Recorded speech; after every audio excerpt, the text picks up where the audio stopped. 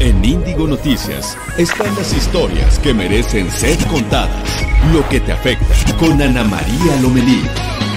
Indigo Noticias.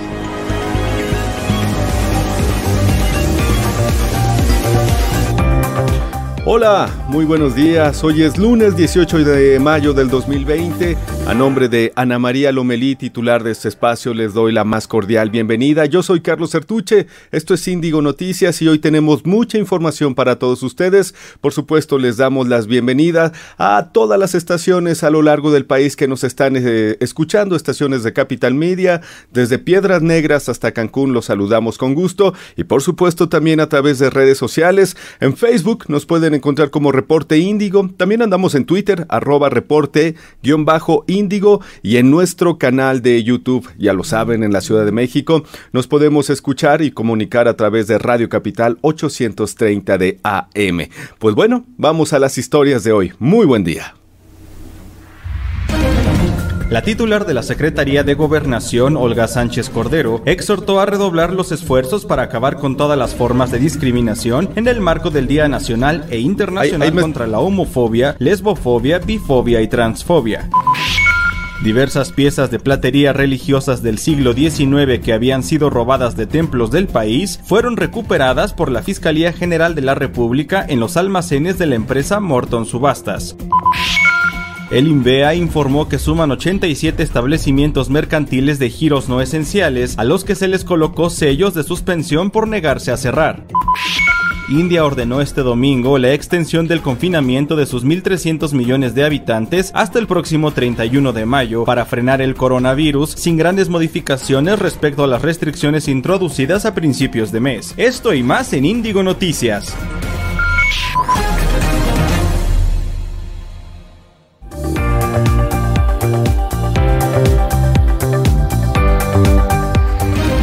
La titular de la Secretaría de Gobernación.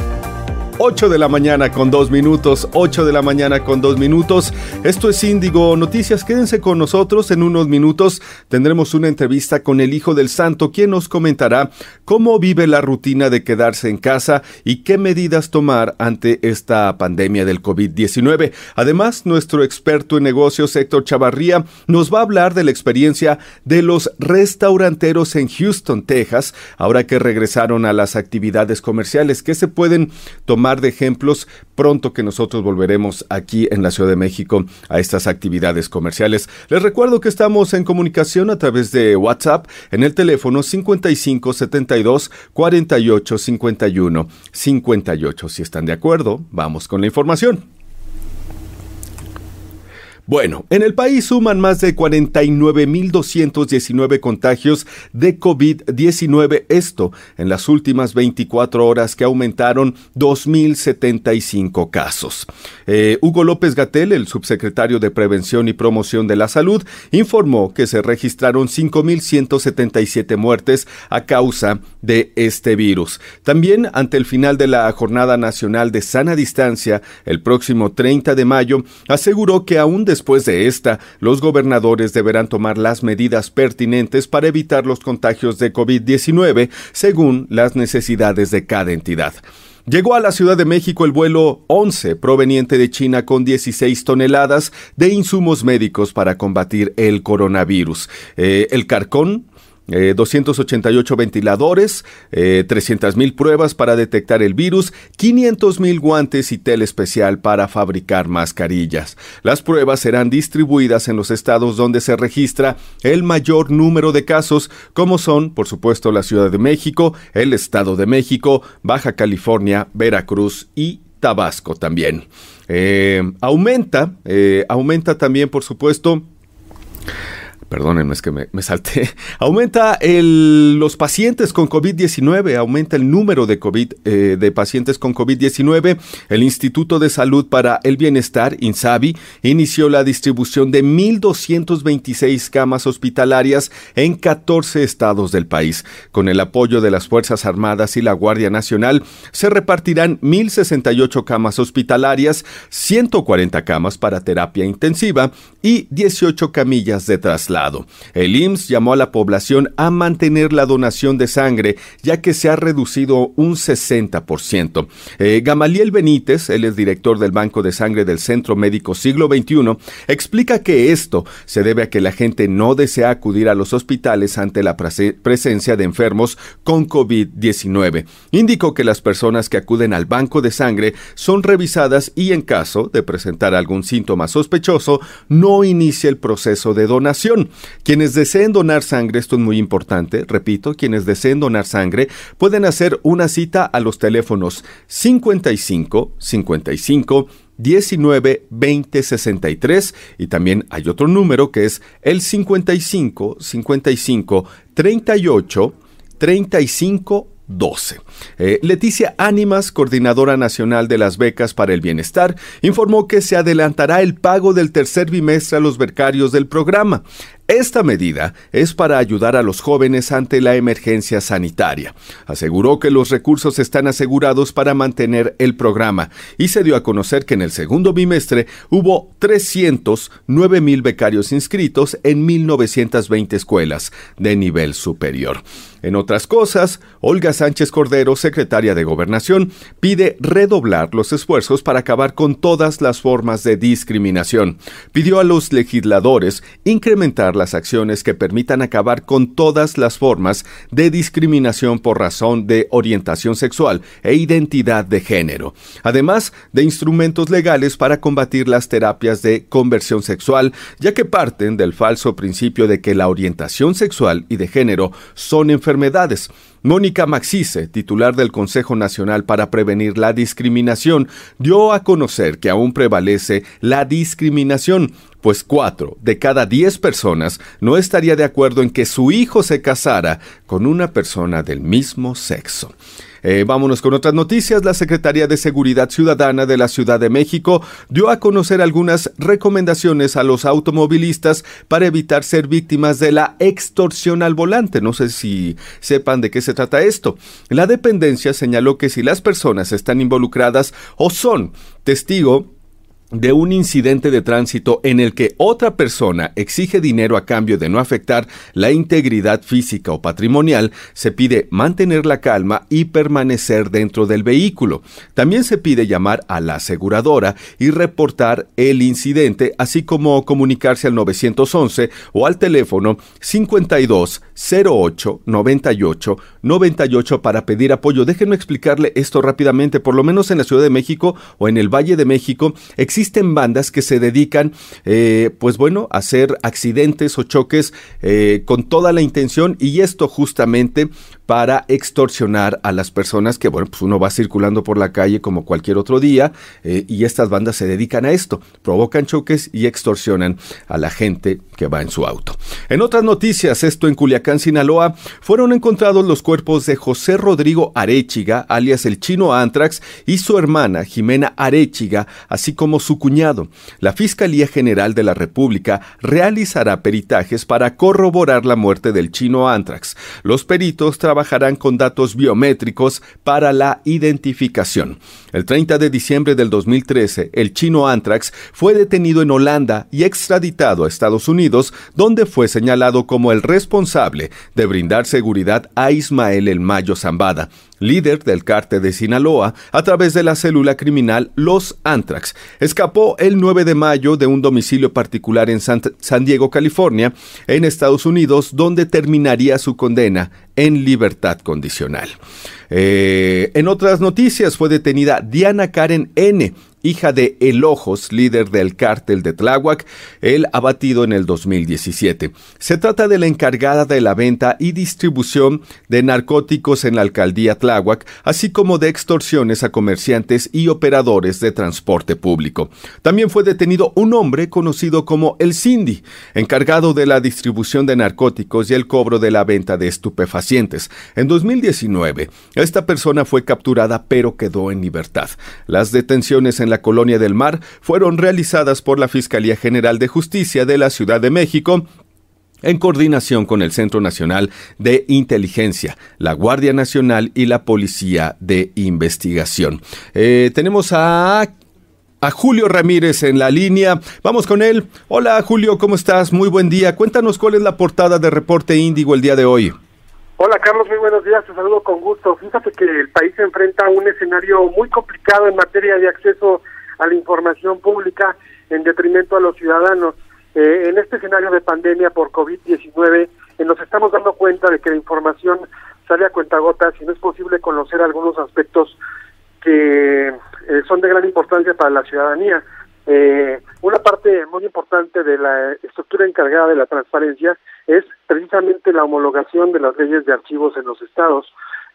Homologación con esta ley general aprobada hace casi 2 años. Si bien es cierto que la ley general está aprobada, sin esta homologación resulta casi inoperante en sentido estricto. Las leyes de archivos dictan, digamos, las reglas de cómo se tiene que resguardar la información originada desde los poderes ejecutivos locales, es decir, los municipios y evidentemente los estados. Hasta hoy, este desorden ha dado pie a que las administraciones no cuenten con reglas para organizar toda la información, y cuando los ciudadanos requieren estos datos, sencillamente no los encuentran. Es posible que es por eso que es necesaria esta homologación. En este recuento que tenemos hoy en Reporte Índigo, damos cuenta de que hasta marzo pasado son solamente 8 que han homologado su ley de archivos a la ley general. ¿Cuál es el alcance de que existan estos? Solamente son 24 estados, son 24 estados los que no tienen esta homologación. En principio, en el contexto de esta pandemia, está presente el riesgo de que las decisiones que se toman en este momento tan crítico resulta que queden sepultadas y al final de la pandemia no podamos los ciudadanos tener acceso a toda esta información.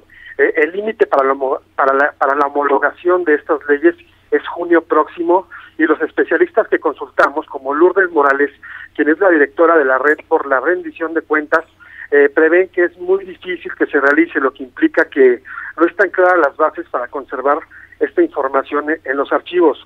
La falta de estas normativas, sin duda, afectaría la rendición de cuentas y la transparencia en general, y por ello consideramos signos preocupantes, tanto por la transparencia, sino el acceso a la información y la rendición de cuentas. Es decir, a nivel local no existe una normativa para guardar la información, y en el ámbito de el momento tan crítico que estamos viviendo, viene a ser digamos en detrimento de la ciudadanía que no tiene acceso, digamos, a la información pública local y a las decisiones que se están tomando que se están tomando desde sus municipios y desde los gobiernos de sus estados en el contexto de la pandemia, Carlos. Es muy importante lo que nos platica Julio y lo que viene en portada hoy en Reporte Índigo, y les platicamos a la gente. Se supondría que toda la información oficial del gobierno y de los estados también tendría que ser bastante transparente, no solamente en materia de salud, sino en general. Y lo que está sucediendo es que no se están poniendo de acuerdo sobre qué cifras, cuándo, dónde, y eso es lo que viene hoy en portada, ¿no, Julio? Es decir, durante la pandemia, lo que es preocupante es no saber exactamente los números de casos, cuántas personas han fallecido, y eso finalmente, por ahí dicen, lo que no se cuenta no se mide, ¿no, Julio? Y entonces puede ser con motivos de salud, pero la información es de un montón de cosas que no está siendo bien subida y que los ciudadanos no podemos consultarla de manera transparente y clara, ¿no? Sí, el momento es preocupante porque todo el mundo estamos hablando ahorita de la emergencia sanitaria, claro, pero sin duda la transparencia pues tiene que ver con todo el gasto público que se realiza, desde obras de la calle, servicios que otorga el Estado, y al no tener claridad sobre cómo se tiene que guardar esta información en los archivos para que después los ciudadanos podamos acceder a ella, pues evidentemente hay un vacío que en un año que se otorgó para que se hiciera esta homologación, hay 24 estados que no la han hecho. Bueno, pues muchísimas gracias, Julio, y a la gente consulten este artículo que está en Reporte Índigo. Muchas gracias, Julio. Nosotros vamos a una breve pausa, pero regresamos con más información a Indigo Noticias. Soy Carlos Sertuche. Muy buen día.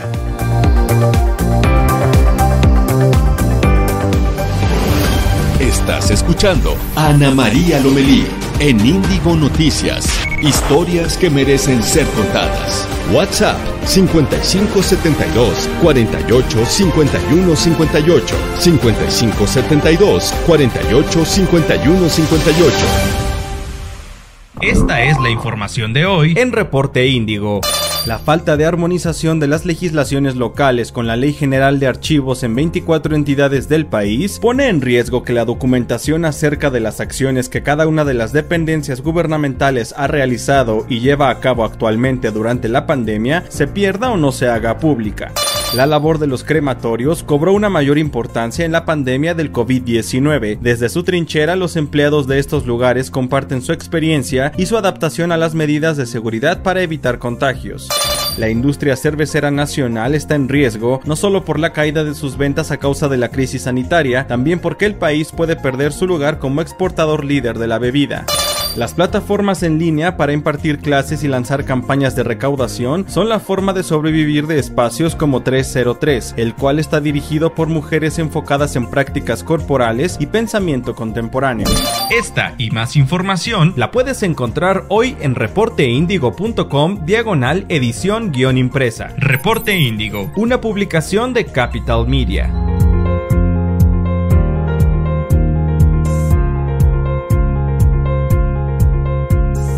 Desde que esto empezó, has escuchado muchas voces diciéndote lo mismo.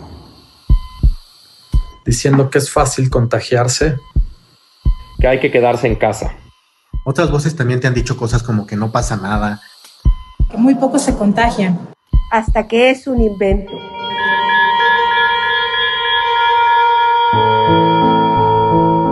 Hoy nos toca hablarte a nosotros. A nosotros que somos la primera línea. A mí que me toca ver cómo llegan todos los enfermos, hombres, mujeres, niños, jóvenes. A todas horas, todos los días. Nos toca hablarte a nosotros. Y que nos escuchen. Escúchanos. Y nos hagas caso. Haznos caso. Nosotros tenemos que ir a ayudar. Tú puedes ayudar quedándote en casa. Ayúdanos. Ayúdanos. Ayúdanos. Ayúdanos a cuidarte.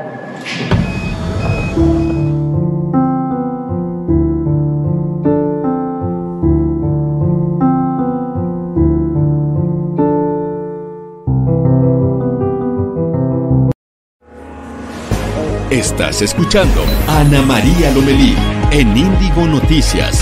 Historias que merecen ser contadas.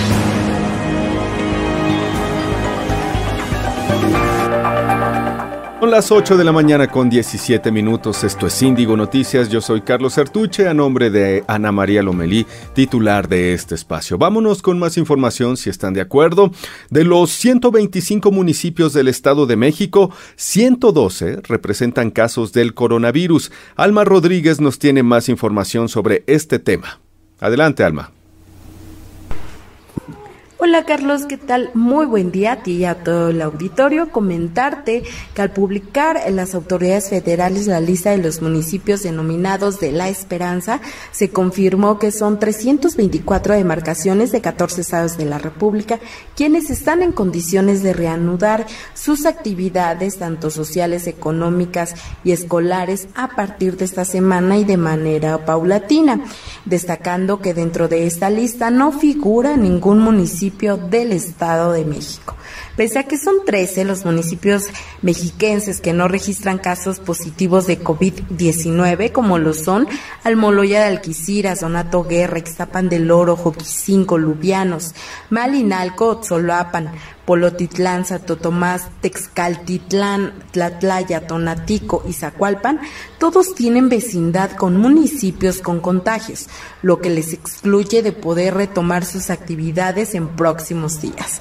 Considerando lo anterior, la reanudación de las actividades de los 125 municipios deberán ser escalonadas y a partir del 1 de junio, por lo que el gobierno estatal mantiene estrecha comunicación con la Ciudad de México a fin de diseñar su propio plan en la zona metropolitana. Como referencia y como dato, les comento que son 112 municipios en el estado quienes cuentan con casos de coronavirus, siendo los 5 con mayores casos el municipio de Nezahualcóyotl con 1,045 casos, después le sigue Ecatepec también con más de 1,000 casos y posteriormente Naucalpan, Tlanepantla y Chimalhuacán.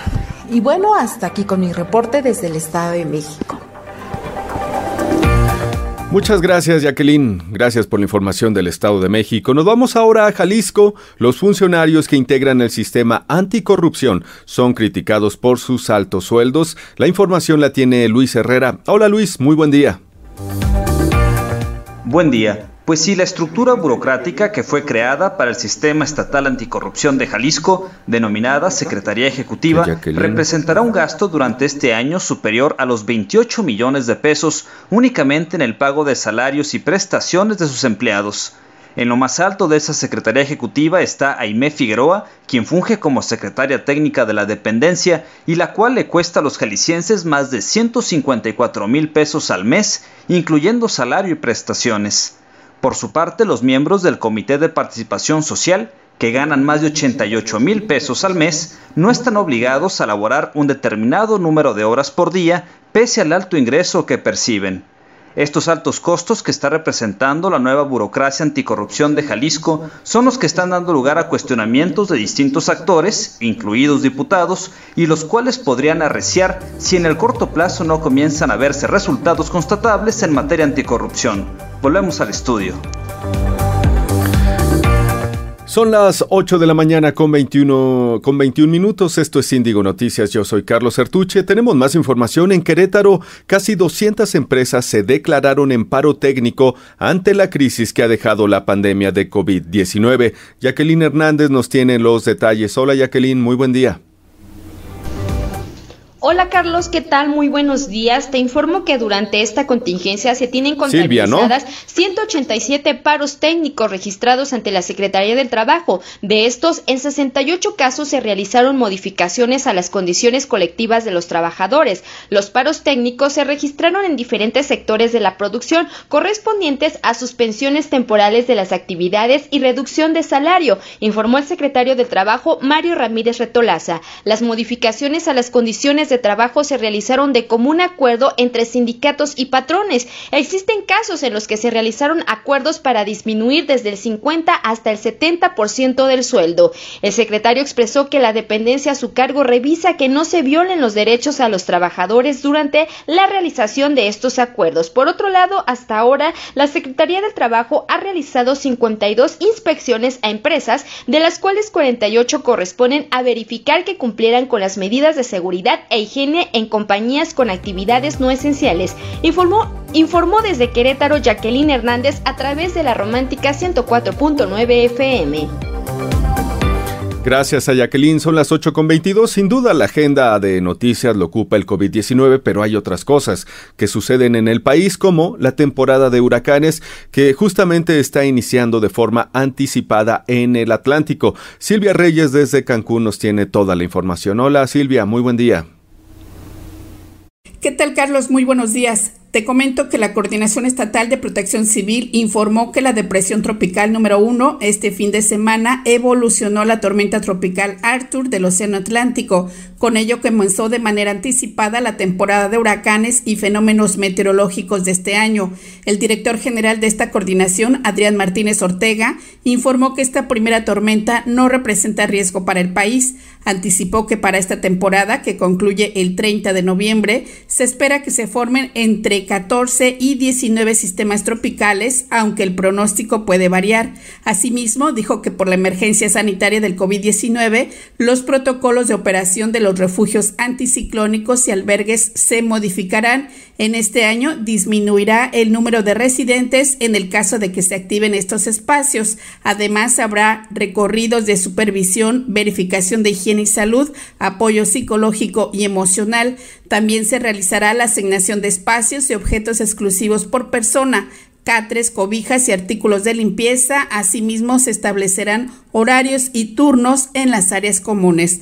Reportó Silvia Reyes desde Quintana Roo, donde nos escuchan a través de Pirata FM 99.3 en Cancún y 106.3 FM en Playa del Carmen. Gracias Silvia, saludos a Cancún y Playa del Carmen que están enlazados en Indigo Noticias. En Coahuila, grupos protectores de animales dicen que no habrá más corridas de toros en el estado y Juan de León tiene la información completa. Hola Juan, ¿cómo estás? Muy buen día, cuéntanos. Auditorio, Carlos, muy buenos días. Antonio Frangiuti, quien es director de la organización Animal Héroes, afirmó que las corridas de toros no volverán a Coahuila y adelantó que ante el anuncio del senador por Morena, Armando Guadiana, de que pronto habría fiesta brava en esta entidad, ya preparan un frente con el apoyo de diversas celebridades contra cualquier intención de que regrese la tauromaquia al estado. Luego de reiterar de que las corridas de toros son una práctica en la que solo hay maltrato hacia los animales, el activista advirtió que le harán ver al legislador y empresario coahuilense que hoy la sociedad no quiere más maltrato hacia esta especie animal. Al término de la semana pasada, mediante un video difundido por sus redes sociales, el también ganadero Armando Guadiana Tijerina expresó que las corridas de toros pronto volverían a Coahuila, lo que ha desatado toda una polémica en esta entidad, pues así como hay quienes se oponen, también hay aficionados que demandan el regreso de la fiesta brava. Durante su video, Guadiana recordó que la última corrida que se llevó a cabo en Coahuila fue en noviembre de 2015. Luego de esa fecha entró en vigor la Ley de Protección Animal, en la que quedaron prohibidas las corridas de toros en todo el estado. Auditorio Carlos, mi reporte desde Coahuila. Muchas gracias, Juan. Son las 8 de la mañana con 26 minutos. Esto es Indigo Noticias. Saludamos a Morelia, donde nos escuchan a través de La Romántica. Les mandamos un saludo. Nosotros vamos a un breve corte y regresamos con más información en Indigo Noticias. Soy Carlos Sertuche. Muy buen día.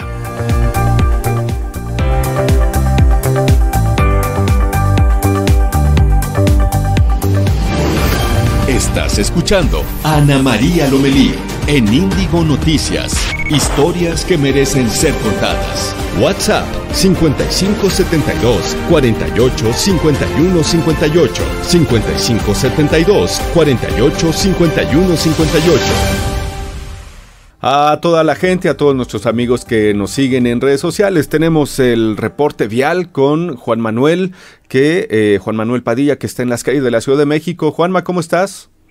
¿Qué tal, Carlos, amigos de auditorio? Los saludo con muchísimo gusto. Estamos a un costado de Palacio Nacional, sobre la calle de Moneda, muy cerca de Catedral también. Hasta aquí ha llegado un grupo de transportistas, ellos son de Tecámac, del Estado de México, los cuales están exigiendo apoyos económicos para poder sobrellevar esta emergencia sanitaria, pero sobre todo esta emergencia sanitaria, ya que han visto mermados sus ingresos después de que los centros comerciales han cerrado ya cada vez más temprano y ellos, por supuesto, ven afectados sus ingresos. Han pedido apoyo precisamente a Atención Ciudadana para que los inscriban en algunos programas y puedan verse beneficiados, ya que el mantenimiento de sus unidades, así como ayudar a sus familias, pues es prácticamente muy difícil en esta situación, como muchos otros grupos de manifestantes que hemos cubierto, pero ellos han llegado hasta este lugar y esperan una respuesta por parte de las autoridades. Para mencionar que hasta el momento no han cerrado la circulación del circuito de la Plaza del Zócalo, la calle de Corregidora se encuentra cerrada ya desde hace varios días, así que estarán esperando una respuesta favorable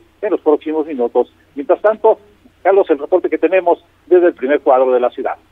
¿Desde qué hora están, Juanma, estas personas del Estado de México? Ellos llegaron alrededor de las 6 de la mañana, han llegado muy temprano a pedir una respuesta. Sin embargo, el acercamiento con Atención Ciudadana pues ha sido muy lento. Ellos les han informado que en este lugar pues prácticamente ya nos están recibiendo este tipo de documentación, los están canalizando a otras dependencias para poder inscribirse en algunos apoyos sociales y puedan ser beneficiarios. Ya está, pues muchas gracias, Juanma, que tengas un buen día, seguimos en comunicación. Hasta luego, buenos días. Saludos.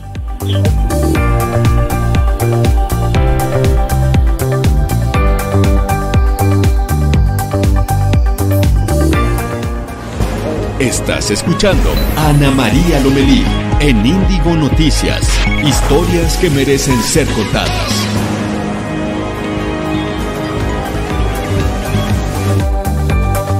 La mañana, 8 de la mañana con 29 minutos. Esto es Indigo Noticias. Yo soy Carlos Sertuche, a nombre de la titular de este espacio, Ana María Lomelí. Qué bueno que están con nosotros por cualquier medio, ya sea por radio, en cualquiera de las estaciones de Capital Media alrededor del país y por supuesto también en redes sociales, Twitter, Facebook y YouTube. Saludamos en Jalapa, Veracruz a Pirata FM 103.3. Estamos en comunicación por WhatsApp en el teléfono 55 70 7248-5148. Vámonos a Palacio Nacional. Allí está Noemí Gutiérrez en la conferencia matutina del presidente Andrés Manuel López Obrador. Hola Noemí, ¿cómo estás? Muy buen día.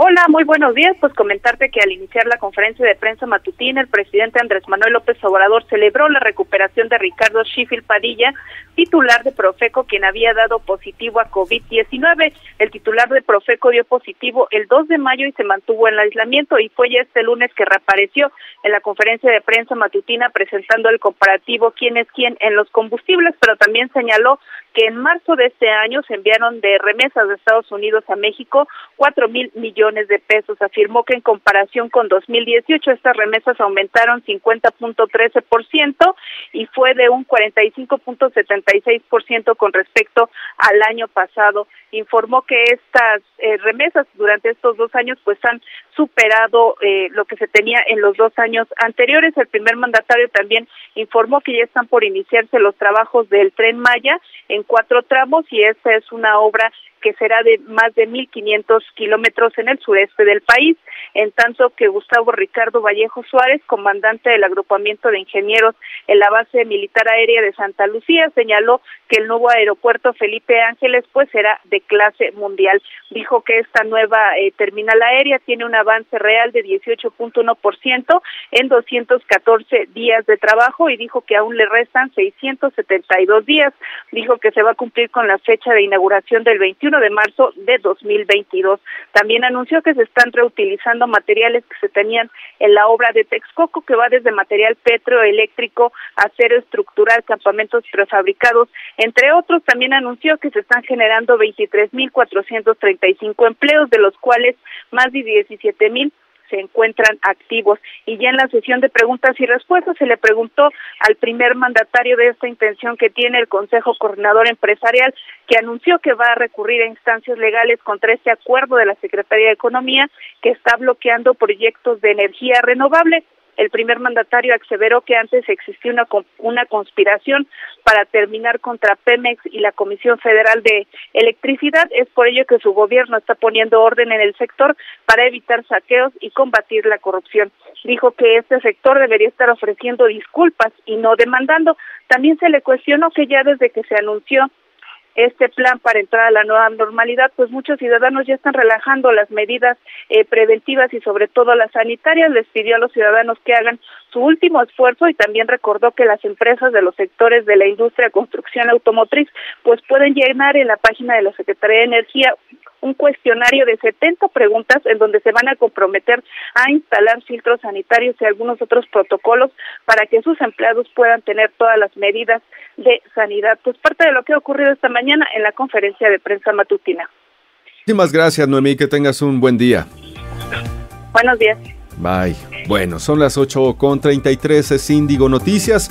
La Fiscalía General de Justicia de la Ciudad de México pone a disposición de la gente la agencia de denuncia digital durante la contingencia sanitaria por el coronavirus. En la página denunciadigital.cdmx.gov.mx, los ciudadanos podrán hacer en minutos cualquier tipo de acusación, generar una cita con un agente del Ministerio Público o reportar el extravío de documentos oficiales con la misma validez jurídica. Al finalizar el trámite, la dependencia enviará por correo electrónico información para dar seguimiento al caso. En otras cosas, el Consejo Coordinador Empresarial advirtió que la nueva política que limita la participación del sector privado en energías limpias que dio a conocer la Secretaría de Energía atenta contra la legalidad, el Estado de Derecho y afecta proyectos eléctricos en 18 entidades mismos que representan inversiones por más de 30,000 millones de dólares. Criticó que el acuerdo se publicó sin respetar los procesos legales y normativos. Expuso también que esta acción, además de violentar, afecta la certeza jurídica y libre competencia económica del sector energético del país. Ante esta situación, la Comisión Federal de Electricidad aseguró que la nueva política en el sistema eléctrico nacional no infringe el Estado de Derecho porque no se cambian las leyes sobre la materia. Al respecto tenemos a Nayeli Mesa con los detalles. Hola Nayeli, ¿cómo estás? Hola, ¿qué tal, querido Carlos? Muy buenos días a ti y a todo el auditorio. Un gusto estar aquí con ustedes, pues hoy les contamos que en la sección de Indigo sacamos un reportaje acerca de que México y el mundo, desde luego, están viviendo una pandemia sin cerveza. Esto porque luego de que se suspendieran las actividades de las plantas productoras al no ser consideradas pues actividades esenciales durante la emergencia sanitaria, pues te comento que en un solo mes México se bebió toda su cerveza. Y esto, más allá de la molestia que ha generado entre los consumidores, mi querido Carlos, te comento que pues los productores de cerveza, tanto grandes como artesanales e independientes, ya están haciendo un llamado a las autoridades, dado que la pérdida de sus ingresos dicen que en este momento ya es inclusive incuantificable. Entonces, el sector se está enfrentando a un gran riesgo, sobre todo por la parte de que México puede perder pues su grado, a lo mejor de que actualmente se ubica como cuarto mayor productor de cerveza, mientras pues que en el caso de la exportación, México es el primer lugar. O sea, entonces México puede perder este lugar justamente debido a la cancelación de la producción, mientras que en otros países no se suspendió esta producción. Por eso es que los cerveceros en México están pidiendo que el gobierno los considere como una actividad productiva dentro de la emergencia, no tanto por el tema del gusto de los consumidores, sino por el tema de los ingresos que se pueden perder, sobre todo también porque en las tienditas, te comento, Carlos, que estas ventas por cerveza equivalen al 40% de los ingresos totales de los tenderos y de los abarroteros en el país. Entonces la situación, más allá de que ya una vez que los usuarios han ido al supermercado o a las tienditas, no encuentran cerveza, más allá de esta molestia, hay que verlo como industria que está sufriendo una gran afectación. Nayeli, ¿sabemos exactamente cuál fue el motivo por el que decidieron parar la producción de cerveza en nuestro país? ¿Hay un motivo en específico o fundamental? Sí, mi querido Carlos, justamente que no son considerados una actividad prioritaria o esencial dentro de la pandemia. O sea, a diferencia de la minería, la construcción, que sí son considerados, el tema de la producción de la cerveza no, pero hay una cuestión de que se mantuvieron, no ha habido tanta afectación por el tema de la cebada. Los productores de cebada, a ellos se les respetaron sus contratos, y eso fue algo muy importante, dado que pues los ingresos de los campesinos, sobre todo en ese aspecto de la cadena de valor de la industria cervecera, pues es muy importante. Claro, y otra cosa muy interesante que tú mencionas ahora mismo es que, bueno, la cerveza mexicana se ha convertido en un producto de exportación muy importante, y ya hay otros lugares en el mundo que consumen cerveza mexicana y que ahora mismo pues no tienen ese producto con ellos, ¿no? Exactamente, justo. En otros países como Estados Unidos y Alemania, sobre todo, que aunque no lo creas, en México también la cerveza alemana se consume muy bien, no están llegando estas cervezas, y un tema que pues les preocupa a los cerveceros es que la cerveza de importación, en el caso de México, es decir, de otras marcas que no sea la nacional, se va a empezar a consumir, dado que si los consumidores no ven su cerveza favorita en el anaquel, van a empezar a consumir de otra, y eso también puede poner en riesgo este lugar. Y mi querido Carlos, antes de despedirme, me gustaría también comentarte en nuestro resumen diario del mercado que pues los mercados amanecieron de buenas. Al menos Wall Street en Estados Unidos ya está reportando ganancias de entre 1.77% y 2.92%. Esto por la esperanza que ya se está dando por la reapertura de las economías y el alza en el precio del petróleo, mientras que la moneda ya cotiza en 23.64 pesos por dólar. Mañana, como siempre, nos vemos y nos escuchamos, y un abrazo. Gracias, Nayeli, muchísimas gracias. Parece que este regreso a actividades en varias partes del mundo ha alentado a las bolsas. Bueno, el Instituto de Verificación Administrativa, INVEA, indicó que suman 87 establecimientos de giros no esenciales suspendidos por negarse a cerrar durante la contingencia sanitaria en la Ciudad de México. Hasta el momento, el INVEA ha realizado 10.829 visitas de revisión a establecimientos en la capital, de los cuales 2.175 son de giros esenciales y aplican medidas de sana distancia. Bueno, es momento de ver y escuchar una entrevista que la titular de este programa, Ana María Lomelí, hizo con el Hijo del Santo sobre el aislamiento social que estamos viviendo debido a la pandemia del COVID-19. Esta es la conversación. Pues es un gusto saludarte. ¿Cómo estás, mi querido Hijo del Santo? Gracias por platicar con nosotros. Al contrario, Anita, es un placer. Gracias por esta comunicación que tenemos a través de esta manera, esta comunicación contigo, Anita. Muchas gracias, querido Santo. ¿Cómo la estás pasando en cuarentena? Yo pues trato de levantarme temprano, hacer ejercicio y pues estar aquí en casa descubriendo muchas cosas que a veces no tenemos el tiempo de descubrir. Quizás descubrir más quién está detrás o dentro de este ser humano. Yo sentía que tenía dos personalidades, una como el hijo del santo y otra como persona civil, pero me estoy descubriendo también muy interiormente, así es que ya empiezo a ver 3 personajes en mi vida. Eso está increíble. Escríbelo, Santo. Lo escribo, todo esto que te estoy platicando lo escribo. Me gusta leer, me gusta ponerme a escribir y lo disfruto mucho, Anita. Ay, qué gusto me da. Oye, fíjate que ya llevamos pues varias semanas en confinamiento, en cuarentena, y nos faltan otras. Y la verdad es que de repente se nos complica la situación a todos. ¿Qué le dices a la gente que está pasando por estos momentos complicados en cuarentena? Pues yo lo que les puedo decir es que tengamos paciencia, quizás descubrirnos más como familia, y no sé si les pueda ayudar esto, pero yo he tratado de platicarle a mis hijos, o hemos tratado de platicar más con ellos de cómo éramos nosotros de niños. Yo alguna vez lo hice con mi papá, este ejercicio. Empecé a preguntarle a mi papá a qué jugaba, cómo era Tulancingo en aquel año de 1900. Bueno, él nació en 17, pero cuando tenía unos 3, 4 años, y él me platicaba un poquito cómo eran sus papás, o sea, cómo eran mis abuelos, qué comían, qué hacían, y creo que es un bonito ejercicio con la familia. Yo hice un video en donde le digo a la gente que yo quisiera ser el santo de las películas, para decirles que no se preocupen, que yo los voy a salvar, pero cuando me doy cuenta, pues esto no es una película, esto es real, y yo lo único que puedo hacer desde aquí es platicar con la gente, compartir y hacer este tipo de enlaces como el que estamos haciendo ahora tú y yo. Oye, y bueno, la verdad es que también es que no hay de otra. Tenemos que ser responsables quienes tenemos oportunidad de quedarnos en casa, y es una forma de ser solidarios con quienes tienen que salir.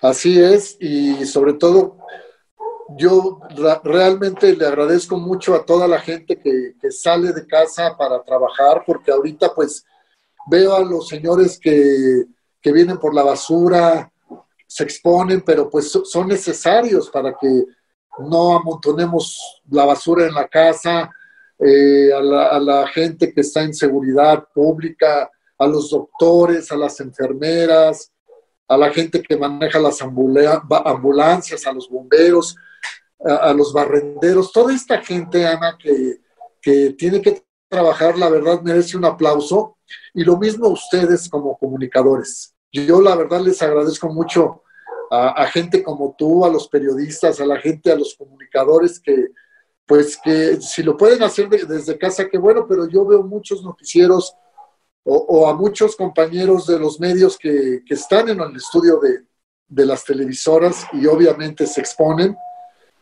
pero pues tenemos que resistir, y ahorita quizás me imagino al virus como el rudo, como el malo que nos está tratando de vencer, pero nosotros somos más fuertes, tenemos que tener confianza en nosotros, tener fe, usar las herramientas necesarias para derrotar a este enemigo, a este rival que es definitivamente es un rudo desalmado.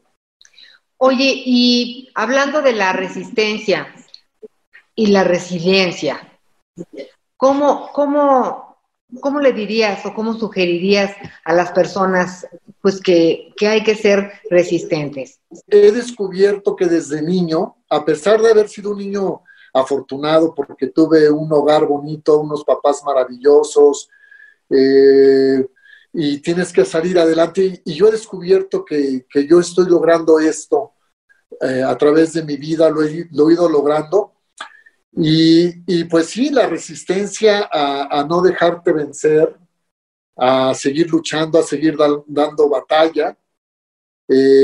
Quizás de pronto tomar un momento de descanso, pensar muy bien lo que vamos a hacer, planear y resistir, Ana. Eso es, no nada más físicamente, creo que nuestra mente es muy poderosa y es un arma muy fuerte que tenemos y que muchas veces dejamos que nuestra mente nos domine a nosotros, y nosotros creo que tenemos que estar conscientes de nuestros pensamientos, del momento actual, del aquí, del ahora, para poder pensar claramente lo que sigue en el camino.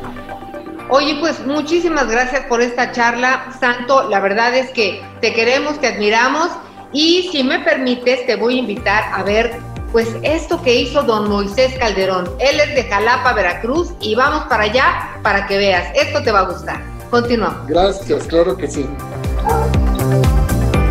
Son las 8 de la mañana con 46 minutos. Allí una plática, una charla del Hijo del Santo y Ana María Lomelí aquí en Indigo Noticias. Siempre es importante de pronto salir un poco de la información, de la rutina, y escuchar puntos de vista distintos. Saludamos a todos los formatos que nos están escuchando y también viendo. Máxima, Pirata FM, La Romántica y Radio Capital 830 de AM. Nosotros vamos a una pausa y tenemos más información. Yo soy Carlos Sertuche, 8 con 46 de la mañana. Es un gusto estar con ustedes.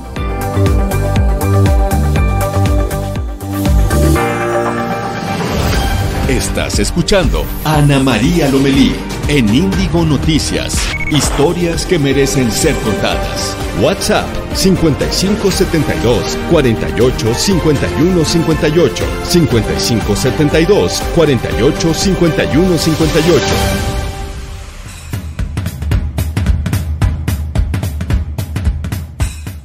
Mira, el espectáculo del sábado es La Curva de la Estupidez. En realidad lo empezamos a hacer hace, ¿qué, chicas? 3 semanas, ¿no? Casi un mes, sí, creo.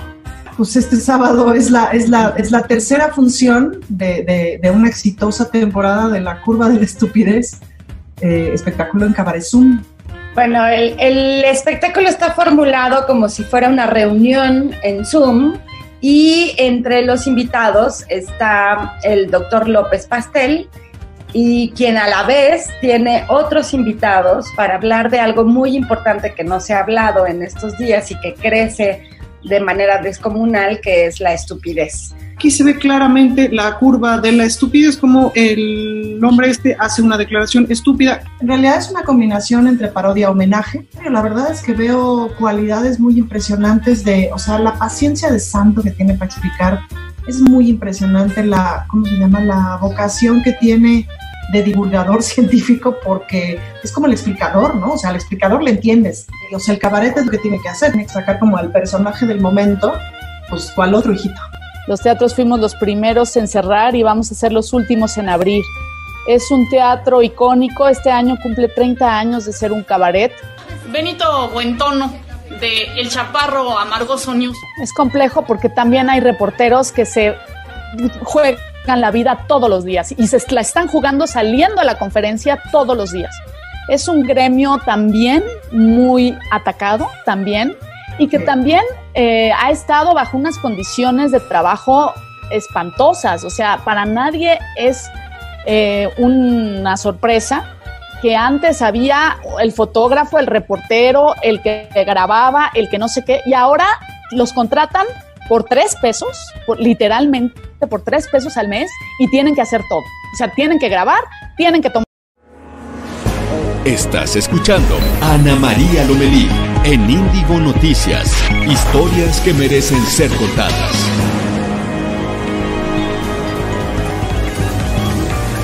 8 de la mañana con 49 minutos, esto es Indigo Noticias, la titular de este espacio es Ana María Lomelí, yo soy Carlos Sertuche, en nombre de ella les damos la bienvenida de regreso. Saludamos en Chilpancingo, Guerrero, nos escuchan a través de Capital Máxima, 91.7 de FM, y recuerden que también estamos en comunicación vía WhatsApp en el teléfono 5572 48 51 58. Es momento de escuchar y ver a Héctor Chavarría, él es nuestro experto y consultor en negocios, es publicista y nos va a hablar de la experiencia de los restauranteros en Houston, que ahora han regresado ya a las actividades comerciales luego del cierre al que se vieron obligados por la pandemia del COVID-19. Vamos a escuchar y ver lo que tiene que decirnos Héctor Chavarría. Adelante.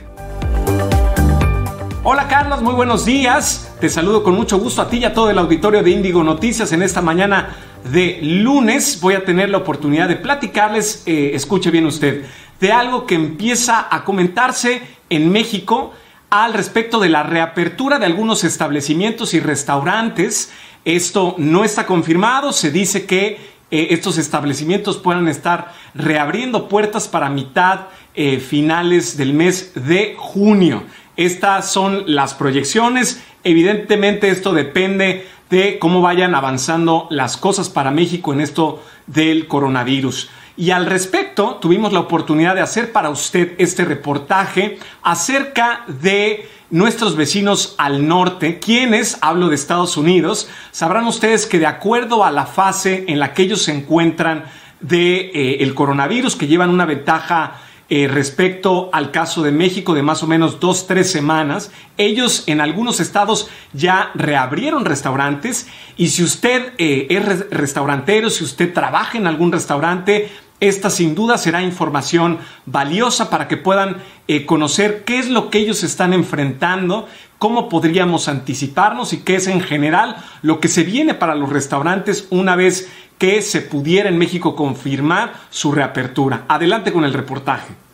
En México empieza a planearse la reapertura de algunos restaurantes para el mes de junio, aunque esto no está todavía confirmado. En este regreso de la economía vamos pegaditos y casi de la mano de Estados Unidos. Para muchos mexicanos e incluso estadounidenses es todavía precipitado hablar de este regreso de los comercios y restaurantes en medio de esta pandemia. Sin embargo, hay casos que están apoyando fuerte que esto suceda y este es el caso de Texas y algunas de sus ciudades como Houston. En la Unión Americana la reapertura de restaurantes en algunos estados ya se dio desde el 1 de mayo pasado y es que los americanos nos llevan de 3 a 4 semanas en esta pandemia de avance. ¿Qué podríamos anticipar en el caso de los restaurantes en México con base en la experiencia de nuestro vecino al norte? Estamos aquí en el Obusi, en Houston, un restaurante de comida francesa, de los más famosos por acá, que ya reaperturó hace 15 días junto con la primera ola de restaurantes que abrieron en el estado de Texas. Vamos a platicar con su dueño, él es el señor Sean, a ver qué nos recomienda, a ver qué nos aconseja para todos los amigos restauranteros que nos estén sintonizando. Vamos a acercar también algunas de las medidas que están en este establecimiento llevando a cabo y que ustedes puedan replicarlas en sus establecimientos ahora en junio, que venga la reapertura de restaurantes en México. Hello, we are with Sean. Estamos con Sean, que es dueño de este restaurante en Houston. Nos va a regalar unas palabras a todos los restauranteros en México. Sean, what would you say to the owners in Mexico's restaurants right now? Number one thing is actually your email database. Is whenever you actually collect that email, make sure you actually save it and you actually use it to your advantage, because whenever you start doing to-go food, it is very, very crucial. Every day we're pounding that social media and email database and sending out specials every day paired with a bottle of wine or whatever it is you're going to actually do. It's actually kept us afloat very, very fortunately. We've been very blessed by Houston to actually help us out. So remember, email database is your number one Excelente, excelente. Let me translate. Él nos recomienda que nos apoyemos en la base de datos, en la lista de contactos y que sean los primeros a los que invitemos, les expliquemos sobre nuestra fecha de reapertura, en fin. Thank you very much and congratulations. Thank you for coming. Beautiful place. Thank you. Quería mostrar este menú que es desechable, que son pues algunas de las medidas que van a estarse implementando para evitar a toda costa el contacto físico, ¿no? Muchos otros restaurantes además están manejando este mismo menú, pero descargable en teléfonos, en internet, que puede uno consultar para pues poder estar justamente pues teniendo estas medidas entre pues los comensales, los clientes, y evitemos el contagio, pero podamos seguir disfrutando. Reglas en la reapertura de restaurantes en Estados Unidos. Pueden solo operar al 25% de sus mesas de su capacidad.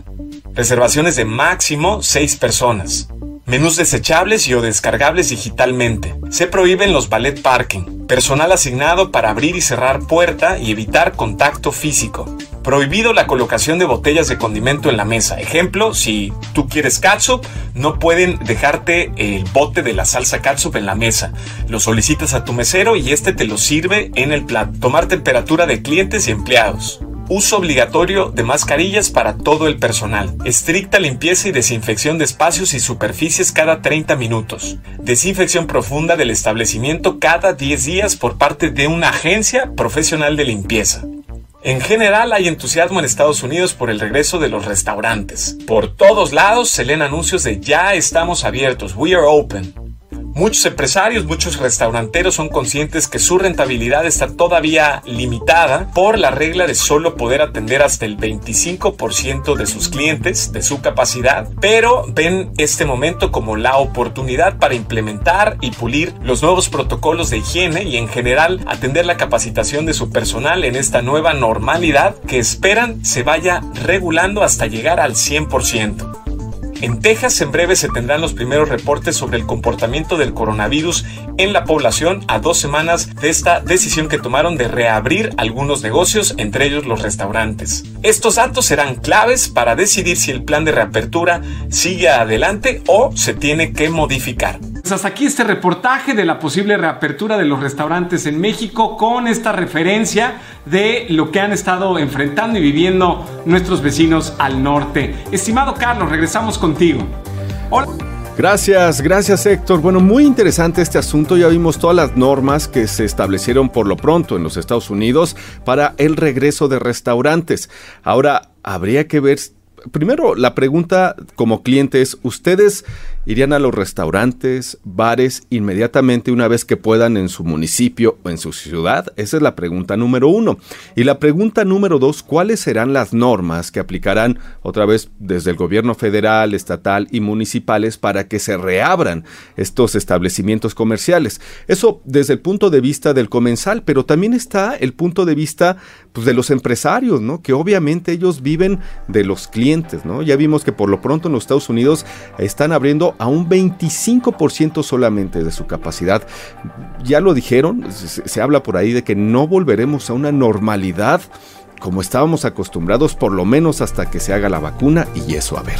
En fin, son las 8 de la mañana con 57 minutos. Muchísimas gracias por habernos acompañado. Los invitamos a que el día de mañana también nos encontremos en Indigo Noticias a nombre de la titular Ana María Lomelí. Gracias a todo el staff de Indigo Noticias, gracias a las estaciones de Capital Media. Yo soy Carlos Sertuche y una cosa muy personal antes de irme, una felicitación a mi hijo Diego, que está cumpliendo 10 años. Felicidades, hijo. En fin, ahora sí, nos vemos hasta mañana, que tengan un excelente día y gran inicio de semana. Adiós.